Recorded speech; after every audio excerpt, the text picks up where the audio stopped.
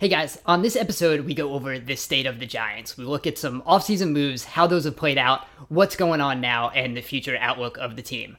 Apologies in advance, there's a couple quick background appearances from Chris's dog, so we tried to take those out as much as we could. It's still a little bit in the background, but it shouldn't take up too much, so I hope that doesn't really distract you from this episode, so let's get into it.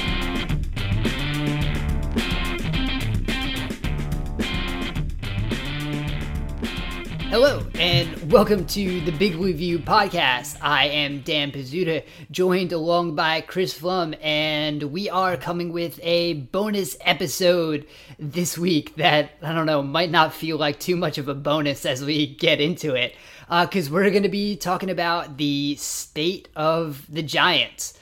This is a team that is 1-5 right now. There is not a lot going right.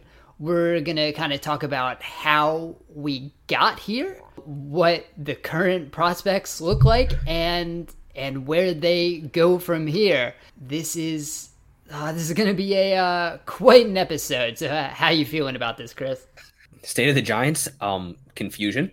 The Giants look and feel like a deeply, deeply confused franchise. They don't know who they are, they don't seem to know where they're going, and they don't seem to have much of a clue about how to get there. How's that for an opening thought? All right, getting started on a good note.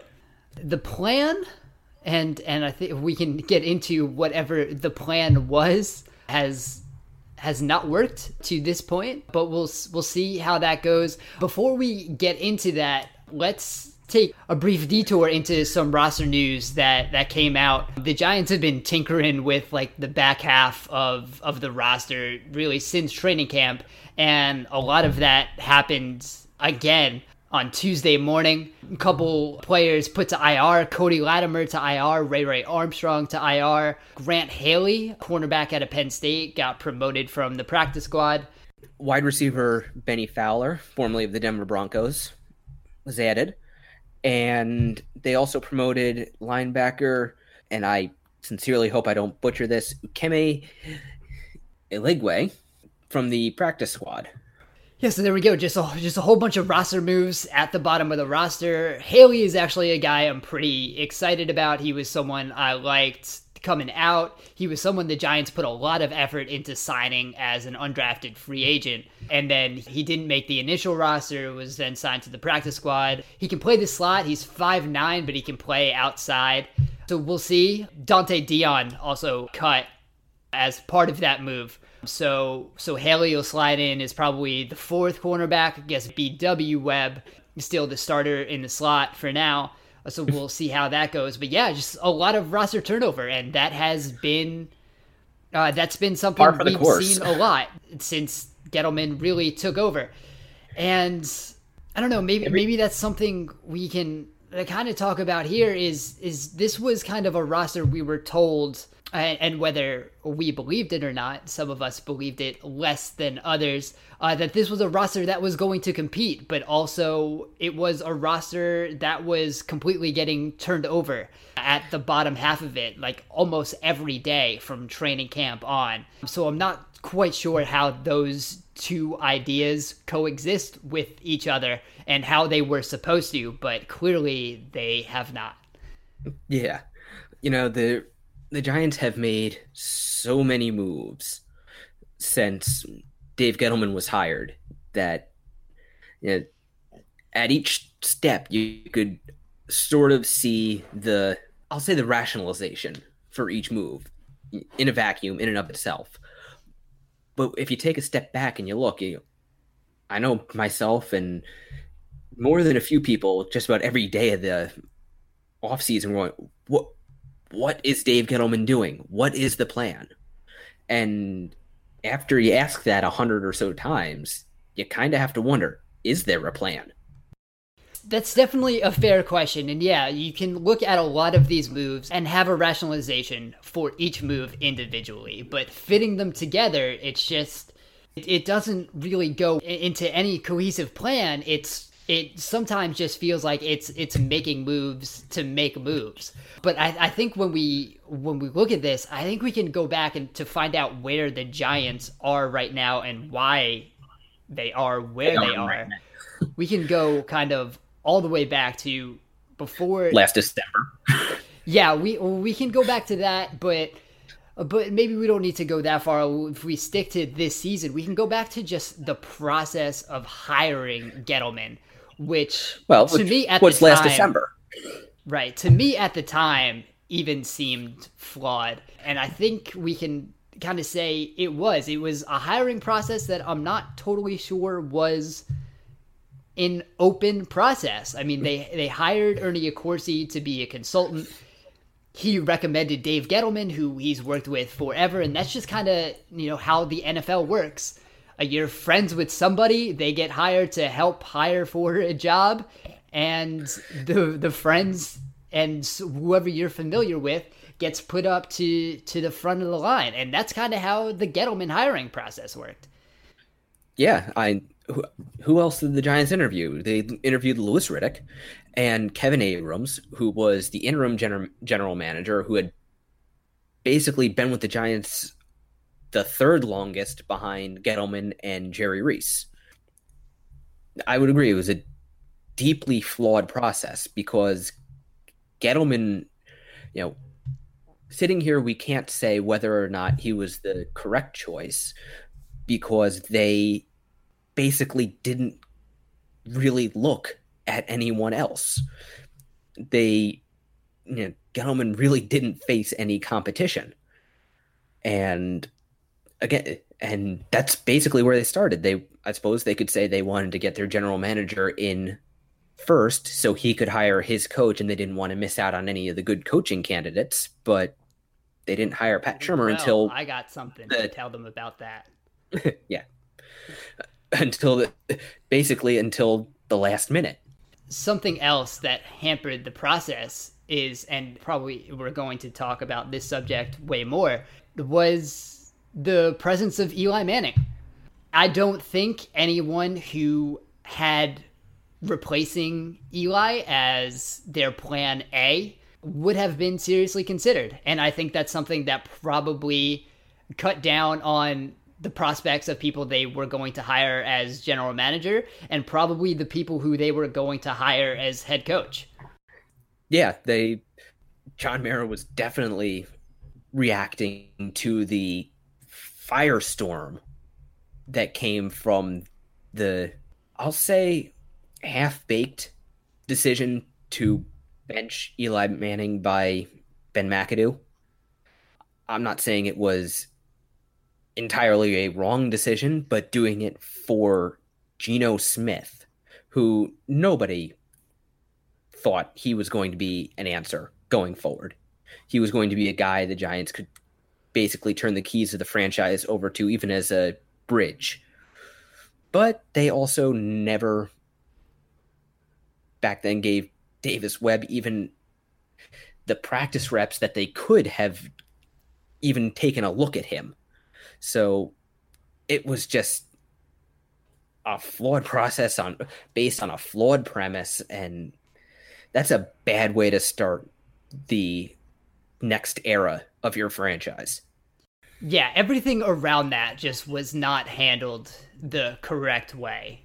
Moving on from Eli would not have been, the wrong way, but of course, I don't think we have to get too far into, whatever McAdoo had decided he was going to do going into that Raiders game, and then pulling Manning at the half, whether they were up or not. It was just a whole mess. So, that led to McAdoo and Jerry Reese getting let go. That led to Dave Gettleman, and then as soon as Gettleman came in, he started reworking this roster into what he wanted. And I think even as we just look back into some of the moves he did, you could see there was a flawed process behind really a lot of it.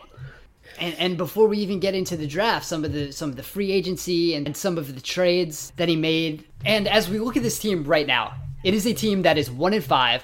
It is clearly a team that is going to need to rebuild. Do not let anyone tell you this was the plan. No. It was not.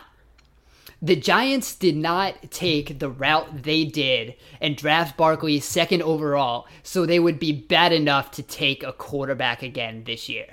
That was not the plan. This was supposed to, I'll put that in quotes because a lot of people could have told you it was not. But this was supposed to be a roster that was going to compete, or at least be around 500.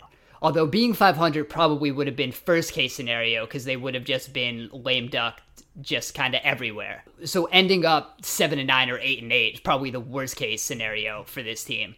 But this was supposed to be a team that was going to compete. You don't take a running back second overall if that's not the case. You don't trade for someone like Alec Ogletree, who has a massive cap hit as an inside linebacker. You don't do that if this isn't going to be a team that's going to compete in the near future. And I think we can, as we look into some of these specific moves, I think we can look at this Ogletree trade because I think that was another one of those really flawed process trades.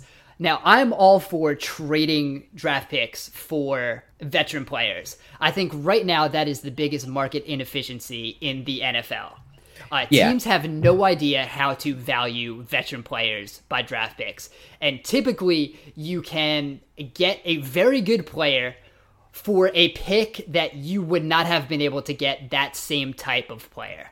It happened. Look at what the Eagles did with like half their roster, honestly. But right now, Michael Bennett is on their team. They traded a 5th round pick for him.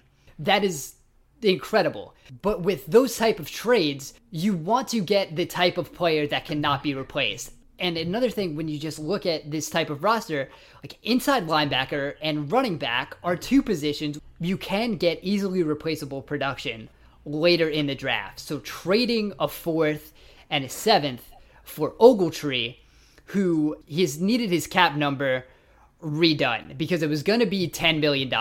And when you took his roster bonus and pushed that back into years, that pushed his cap number down this year, but it pushes more money into future years.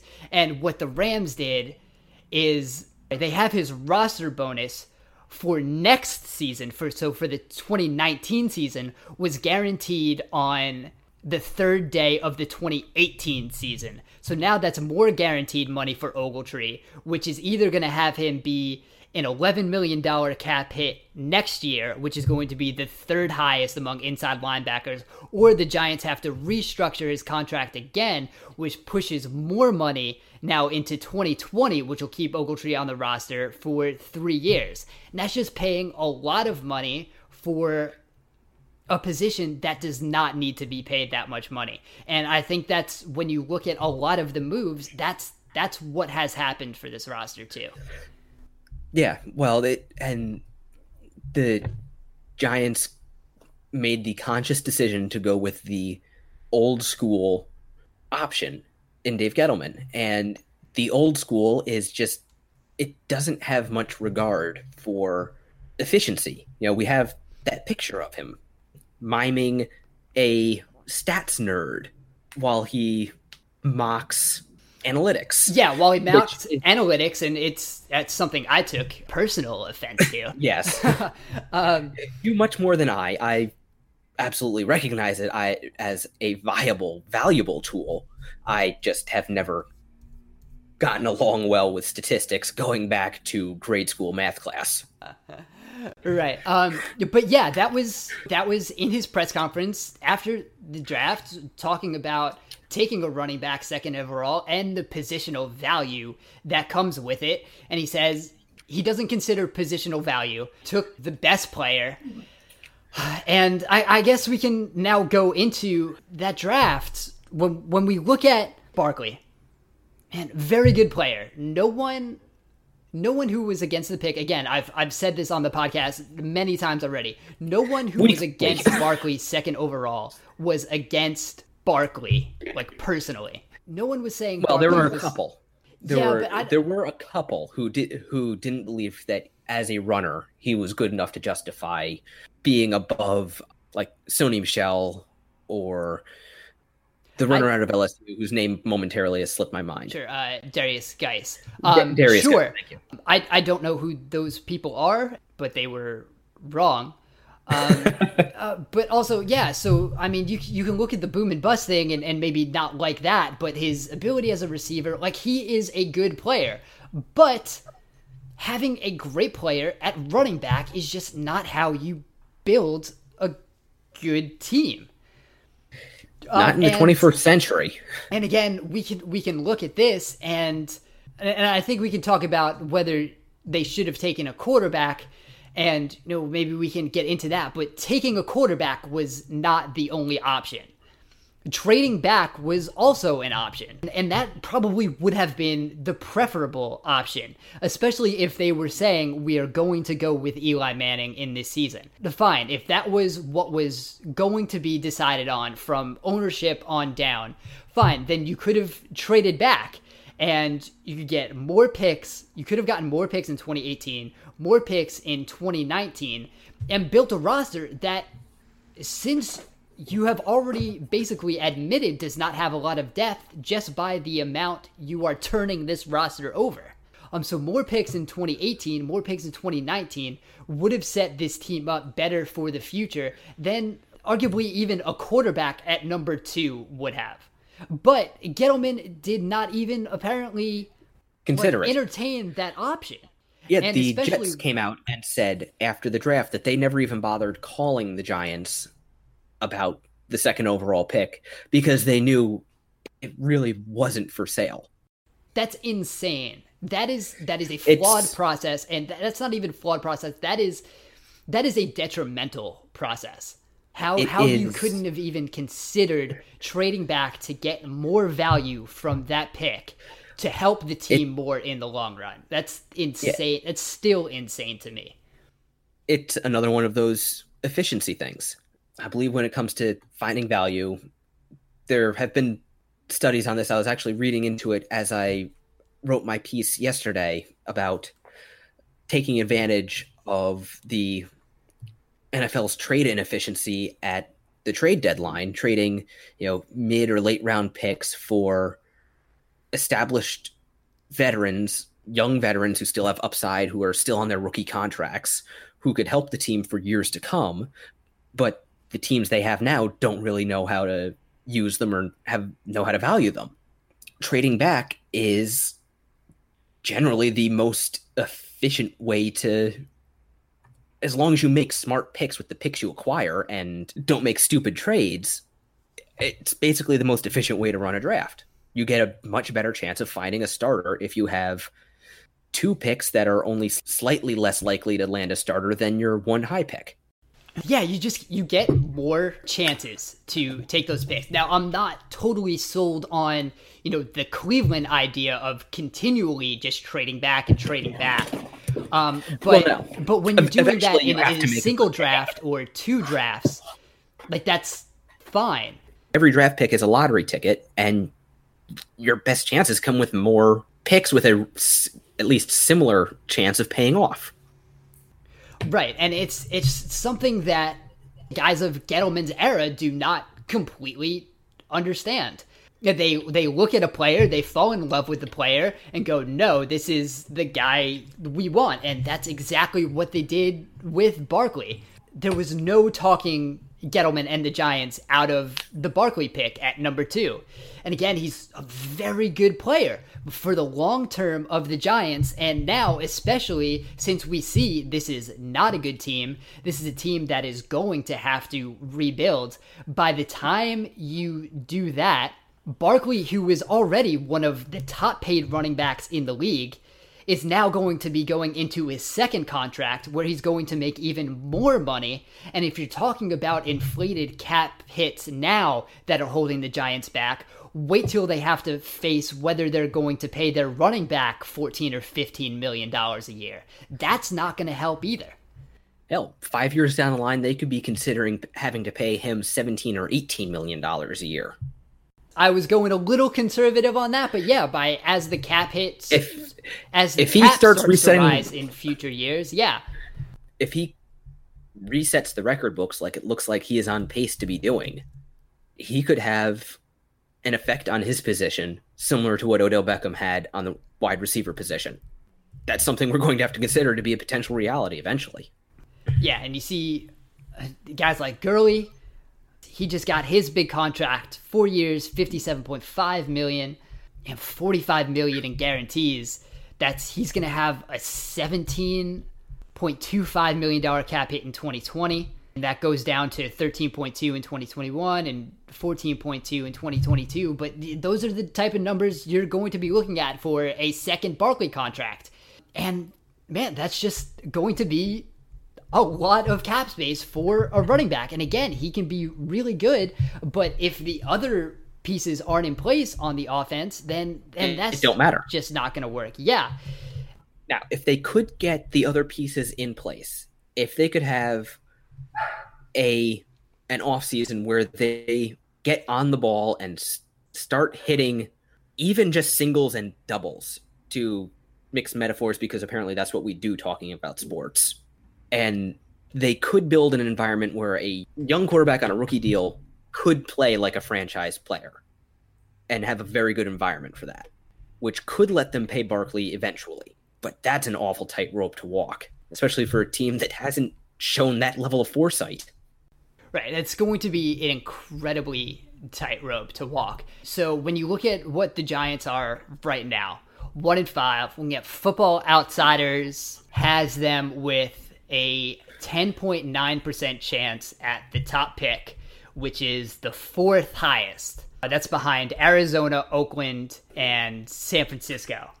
They have a 47.7% chance at a top 5 pick, and that's the fifth highest. Really, they're not even the favorites for like the top pick if they were going to go in for a quarterback there. So now you're looking at, even if these teams in front of them aren't going to take quarterbacks, and if you look at the teams who are in front of them, Arizona just took one. Who knows what Oakland is going to do?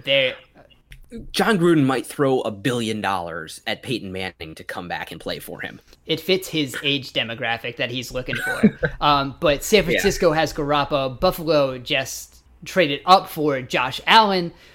Whether that was a good decision or not, we don't have to get into that. But, they have their quarterback. Indianapolis is right behind them. They have a quarterback, Cleveland. But there's teams that could still trade up. The Giants are not guaranteed to get their quarterback where they're drafting. And if that's the case, now you have to trade up for a quarterback. So you're using more draft resources to get this quarterback than you would have if you had just maybe taken a guy at 2, or if you had traded back last year, you now would have that ammunition to use to trade up. You can also use that.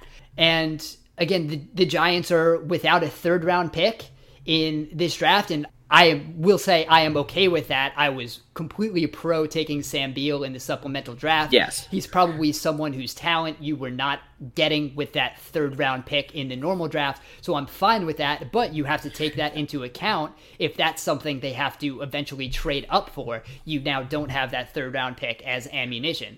So the Giants are not guaranteed to come away with a quarterback this year either.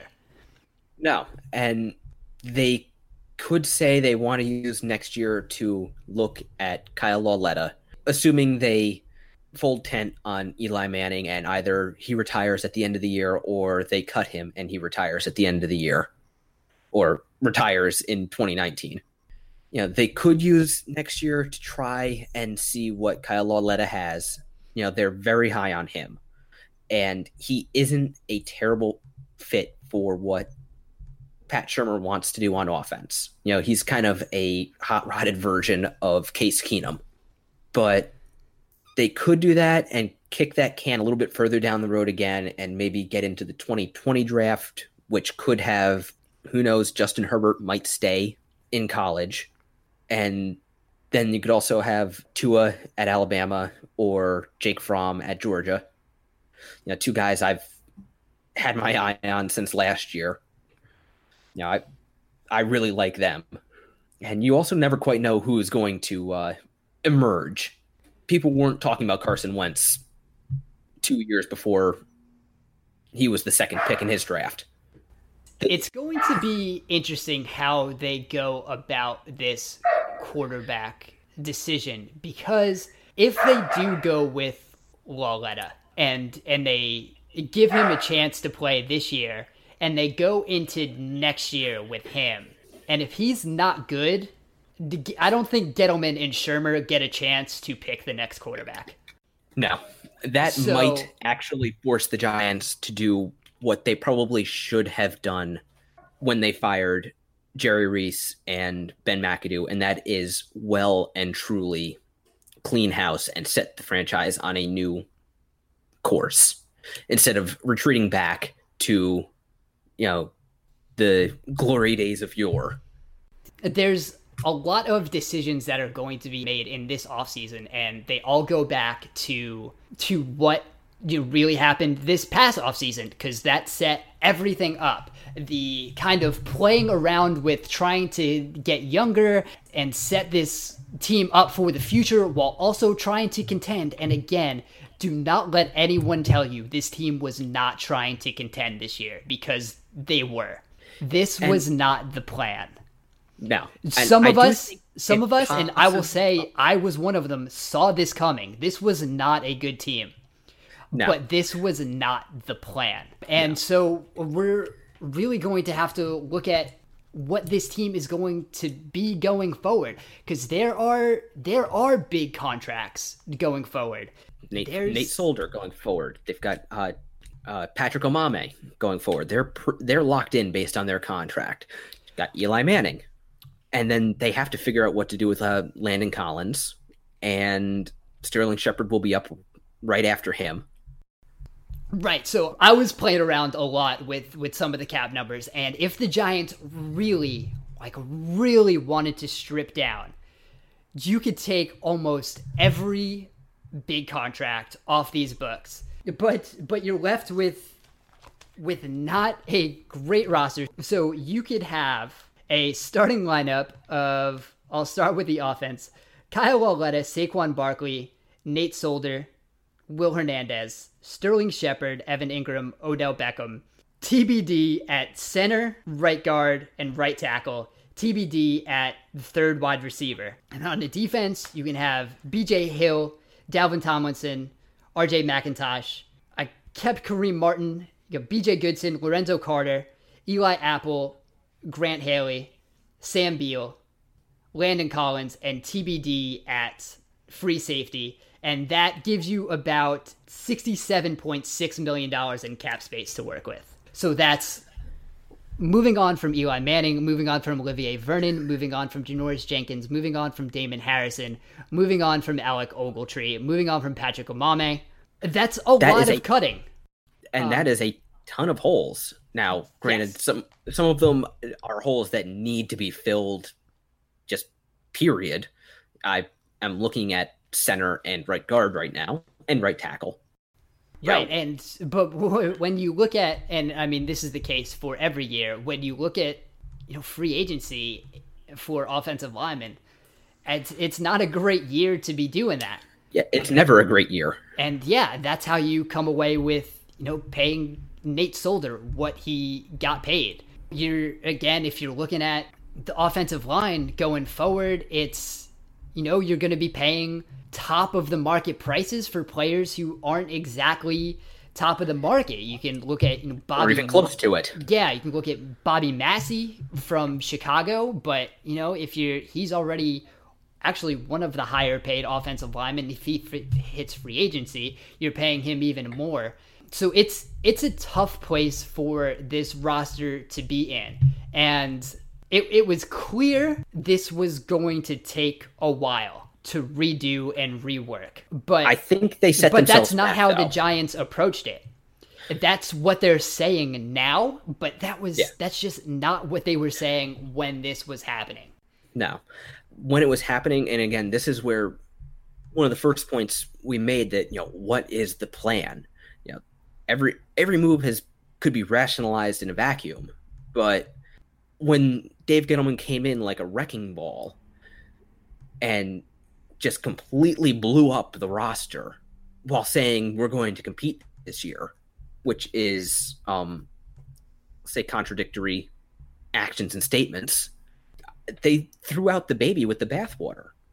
They let players go who would have been useful and not terribly expensive.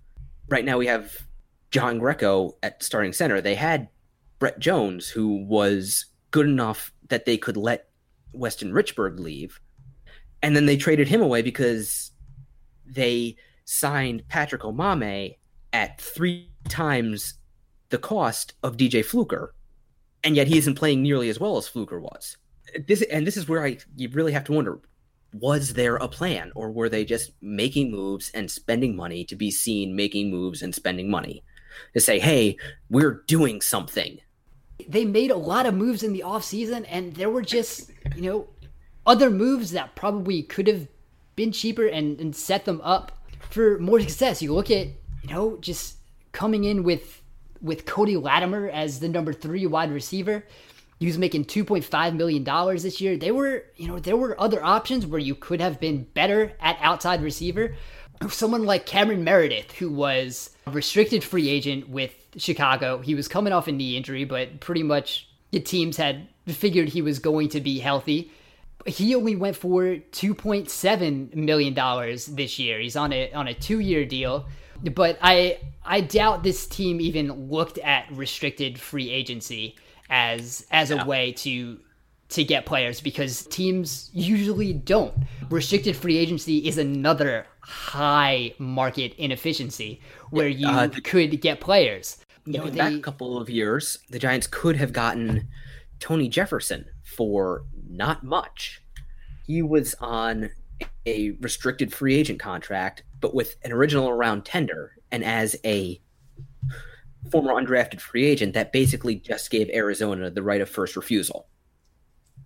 Right. And then that year, he balled out. All the signs were there that he was ready to break out, and then he did. Right. And Arizona couldn't afford to pay him. Yeah, that was the same thing with Meredith. He got an original round tender as an undrafted free agent, so there was no compensation. The same thing for Willie Snead in New Orleans.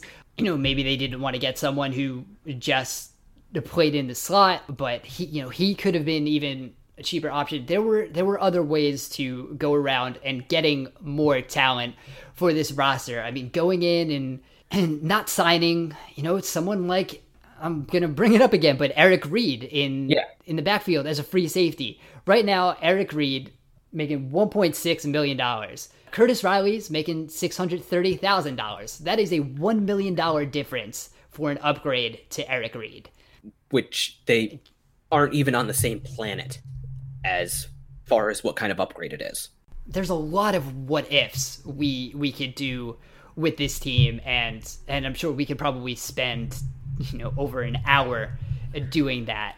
But I think when you do look at what happened with whatever the plan was and what the plan turned into, it's just, again, we can just stress, it doesn't really seem like there was a cohesive plan going forward. You can take that. So I think we've done a kind of scattershot look at whatever the offseason plan and what was going in. And then when you see it translate to the field this year, it's been even worse and more jumbled than the offseason plan that happened is what has actually played out. It's gone almost the way it only could have. Right, but even someone like me who was down on whatever the plan was, a lot of the offseason moves, I at least thought there would be some semblance of at least an offensive structure that would look okay. But that clearly has not been the case. Between whatever has been going on with the offensive line, we've talked about that plenty. Whatever's been going on with Eli Manning, we've talked about that plenty. But even the scheme right now, Pat Shurmur was not hired to run an offense that looks like whatever the offense currently looks like. I spent like thousands of words in the offseason trying to like predict and translate whatever Shurmur was doing in Minnesota and how that would carry over to the Giants. And none of those words have come true so far. No, they have, even with the offensive line being what it is, they have the personnel to be one of the most explosive offenses in the NFL, but they're just not schemed to play the way they are built. Look at the game plan against New Orleans Saints or again against the Philadelphia Eagles. Two teams with questionable, exploitable secondaries. And I think all told, Odell Beckham runs 6 deep routes out of almost 20 targets, maybe even more than 20 targets. Saquon Barkley has what? Maybe 1 target or route run from the boundary as a wide receiver. Everything else is 5 yards or less run from the backfield. They're constricting themselves on offense. These are topics we've discussed on Ad almost nauseam every podcast so far, is the usage of Beckham, the usage of Barkley. Again, what are you drafting a running back second overall for if you're just going to treat him like every other running back in the league? That's not the point. And that's not who he is. You draft him because he is different. He is more. He is a potentially elite wide receiver as well as an elite running back. Right. So picking him now, we went back, said that's probably wasn't the best thing for the Giants to do for their long-term team building. But he's on the team now, so that pick is now it's now a sunk cost. It's history. So he's on the team. Now use him like he's supposed to be used. He took that screen against Philly for 55 yards. Use him on more screens. Use him on more actual routes. Even a bigger part of a problem is they have these players that they brought in and they don't even know how to use them. And that is what has really disappointed me in Pat Shurmur, the head coach. Yeah, I want to like him. I see the concepts in his play calling and I want to like it. I like how, especially earlier in the year, he was using vertical routes to clear out and create passing windows, which was a big part of the reason why Eli Manning was the second most accurate quarterback in the league. And then they've just kind of gone away. He was brought in supposedly as having an almost Belichick-like flexibility. He was raised up under Andy Reid and then added to that some of Chip Kelly's philosophies and schemes, concepts, and then added to that what he learned underneath Norv Turner. But what we're seeing now is just none of that. Really, we're not seeing that kind of flexibility and way to scheme around his talent and scheme around his problems. Instead, we keep seeing them go back into that shell and just, there's no other way I can put it, just constricting themselves. They're, in a lot of ways, doing the defense's job for them.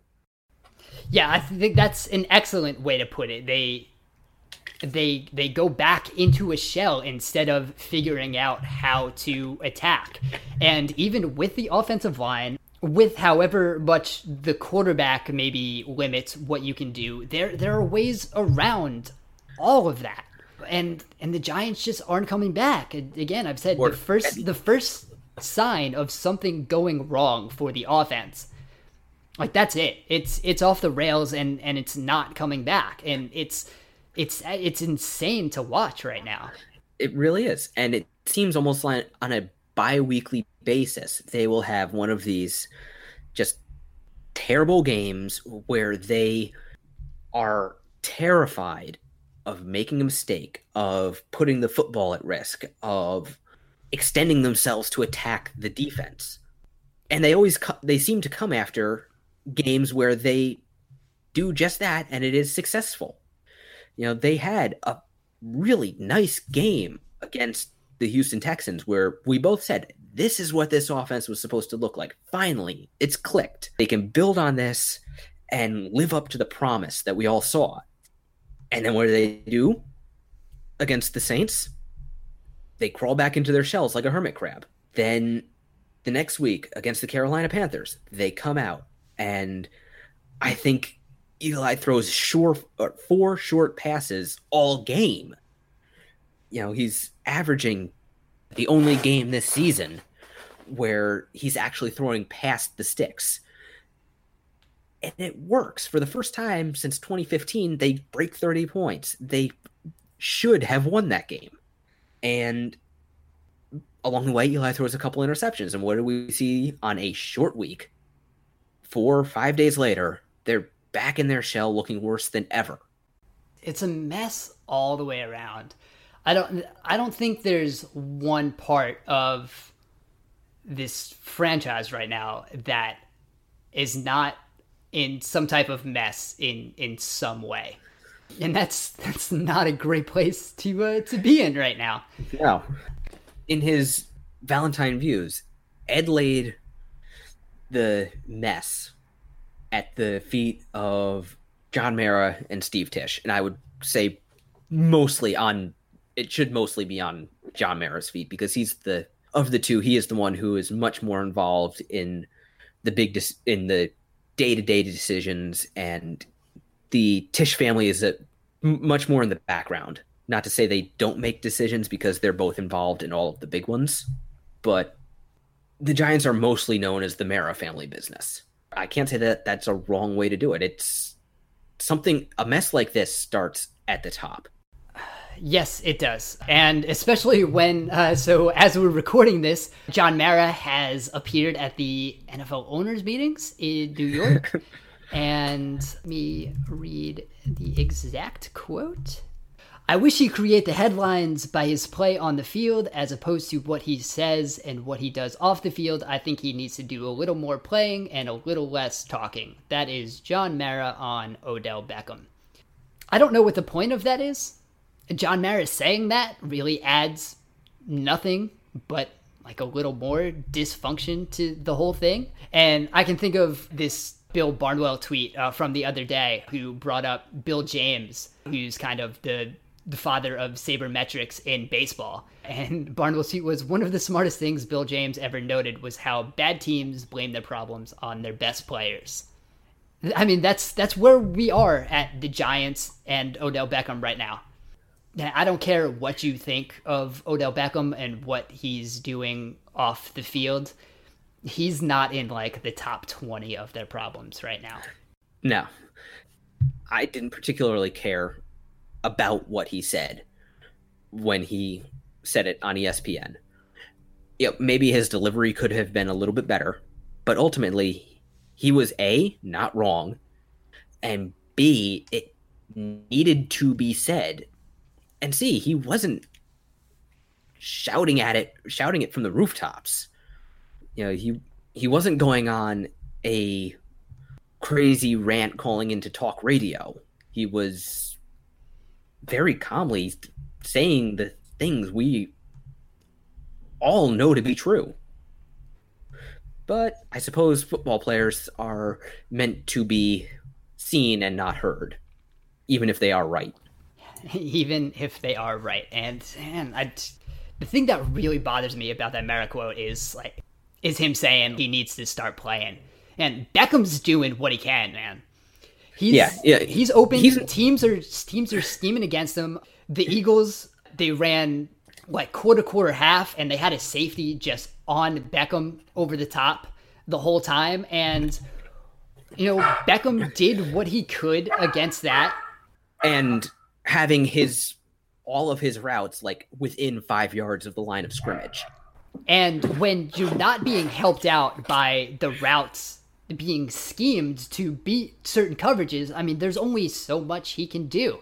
Beckham is doing what he can, and we saw him roast Jalen Ramsey in week 1, and he could have had 200 yards all by his lonesome if they looked to him more. Right, and when we look at expected points right now, and I'm going to just dive into this again, expected points added, which when it takes kind of the history of play-by-play and takes what a team usually gains from a certain part of the field, however much a player adds to that, that's their expected points added. Beckham right now on 73 pass plays, 16 expected points added, a win probability added of 45.9. That's more than Saquon Barkley on receptions, which is 14.1 expected points added. It's more than Saquon Barkley on runs, which is negative 0.44 expected points added total. When you throw to Odell Beckham, good things happen. You need to throw to Odell Beckham a little more. You need to throw to him better. And that's part of the problem. Is whatever this offensive scheme is, whatever's going on this offense, it's not using the players in the right way, and that's something they really need to figure out for this season going forward, because if not, then I don't know what you can be optimistic about when you change the players, when the players being used right now aren't being used in the correct way. Yeah, and even if they get a new quarterback or a new offensive line, if they keep not using their best skill position players, then it's just going to keep looking like this, just with different names on the backs of the jerseys and, you know, different people to be angry at. Man, if you were hoping we were going to talk through this entire process and come out with a positive outlook of where the Giants are right now, I am sorry to disappoint you, because that has not been the case. I feel like almost talking through this, I am less getting more optimistic depressed than I was. Yeah. And I'll be the first to admit I was not someone who was optimistic going into this season. I think I remember when we did preseason over-unders at Big Blue View. I'm pretty sure there were 4 or 5 of us who did that, and we put the over-under at 6.5. I think I was the only one who said this team's going to go under. So I will say I was not one of the optimistic people going into this season, but even this has been so far below my expectations. As much as this season might be kind of off the rails and depressing and underwhelming, I really like what is depressing and questionable is the possible future outlook of this team. I don't know if I trust the structure that's in place going forward to be what is able to turn around this franchise. At least in the near term. When Dave Gettleman was hired, it was say, trust Gettleman. The Panthers were in the Super Bowl 2 years ago. Well, look at the seasons around that year. They were incredibly inconsistent and would bounce back and forth between having a pretty good winning season and a not great losing season. And that team was mostly Marty Hurney's. Yeah, again, remember, Gettleman came in and Cam Newton was already in place at quarterback. Luke Kuechly was already in place. The running backs were Jonathan Stewart, and I believe Mike Tolbert was already in place. Ryan Khalil was already in place at center. Greg Olsen was already in place at tight end. And he just added pieces to that roster. Right, and when you look at what this team is going to need to do at quarterback going forward, Kyle Lauletta was the first quarterback Dave Gettleman ever drafted. Lauletta was Gettleman's first quarterback. And again, Dave Gettleman has never traded down in a draft. And those are just... I don't know how you trust that going forward. I don't know how that was trusted to begin with, if I'm being honest. But I'm not sure how you can see what has gone on right now and trust everything for the future. And especially the way Dave Gettleman has tried to build this team right now, that's with his hog mollies and through the running game, is just... Can we just eliminate that word from our vocabulary? Yeah, we can, but it's a way he's tried to build a team in an era where passing is at its highest, it's most efficient, and really its easiest in the history of the league. And this is now a team that's trying to build through ground and pound and be a run first team. It's insane, and because of how bad they've been one of the most pass-heavy teams. But again, that wasn't the plan either. And they're doing it in an era when the offensive linemen coming out of college, they're trained to play a different game than what Dave Gettleman wants them to do. Very few schools even use 3-point stances for their offensive linemen. They're almost exclusively, RPO based, spread option, spread the defense out, and linemen only have to pass protect for 2 seconds. And if you're going to build a ground and pound team, you need players that are just really rare. If you say rare, you probably do have that with Barkley, but like, how rare? And is rare so much better than everything else? Eventually, you have to bow to reality. You have to recognize reality for what it is. And the game of football is changing. The rules favor offense over defense. And it frustrates the hell out of me because I love defensive football. But, the rules, some of them motivated by player safety, others motivated by, just improving scoring and, making the game more enjoyable and putting up, for people who like offensive football, and putting up, almost basketball numbers.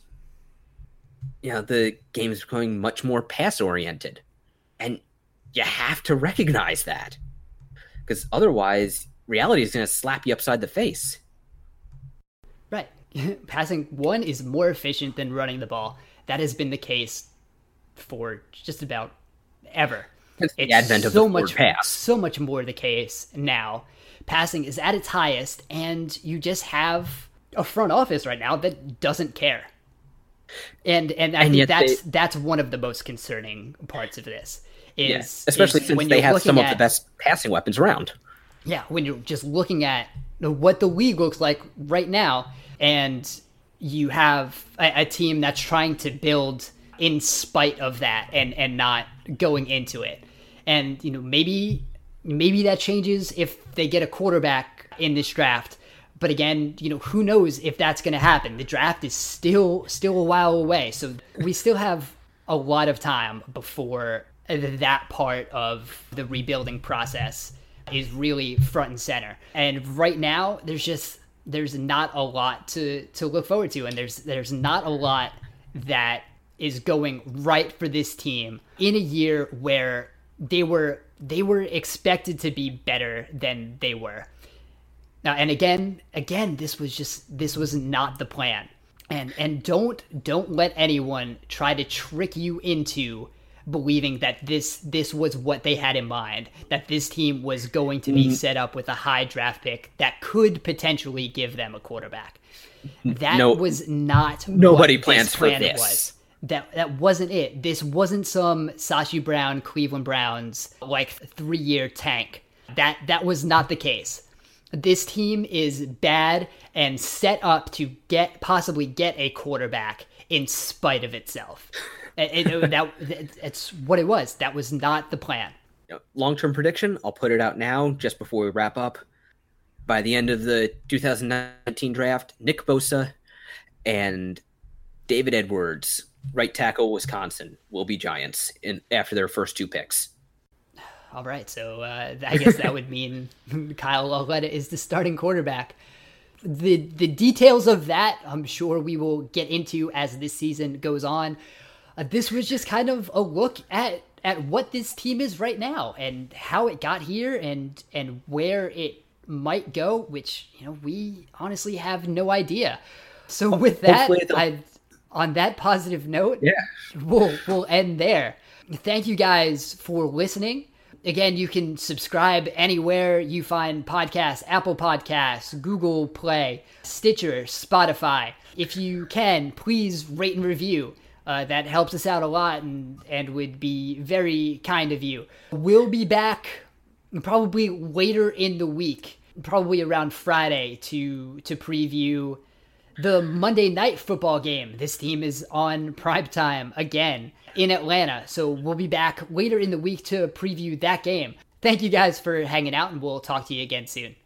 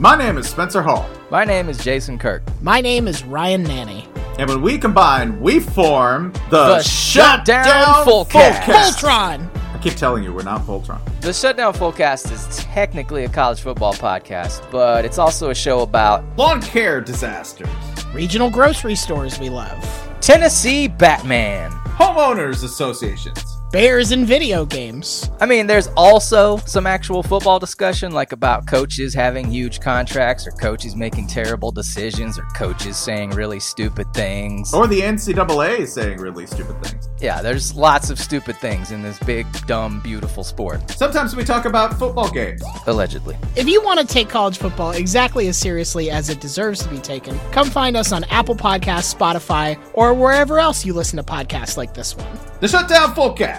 It's not Voltron.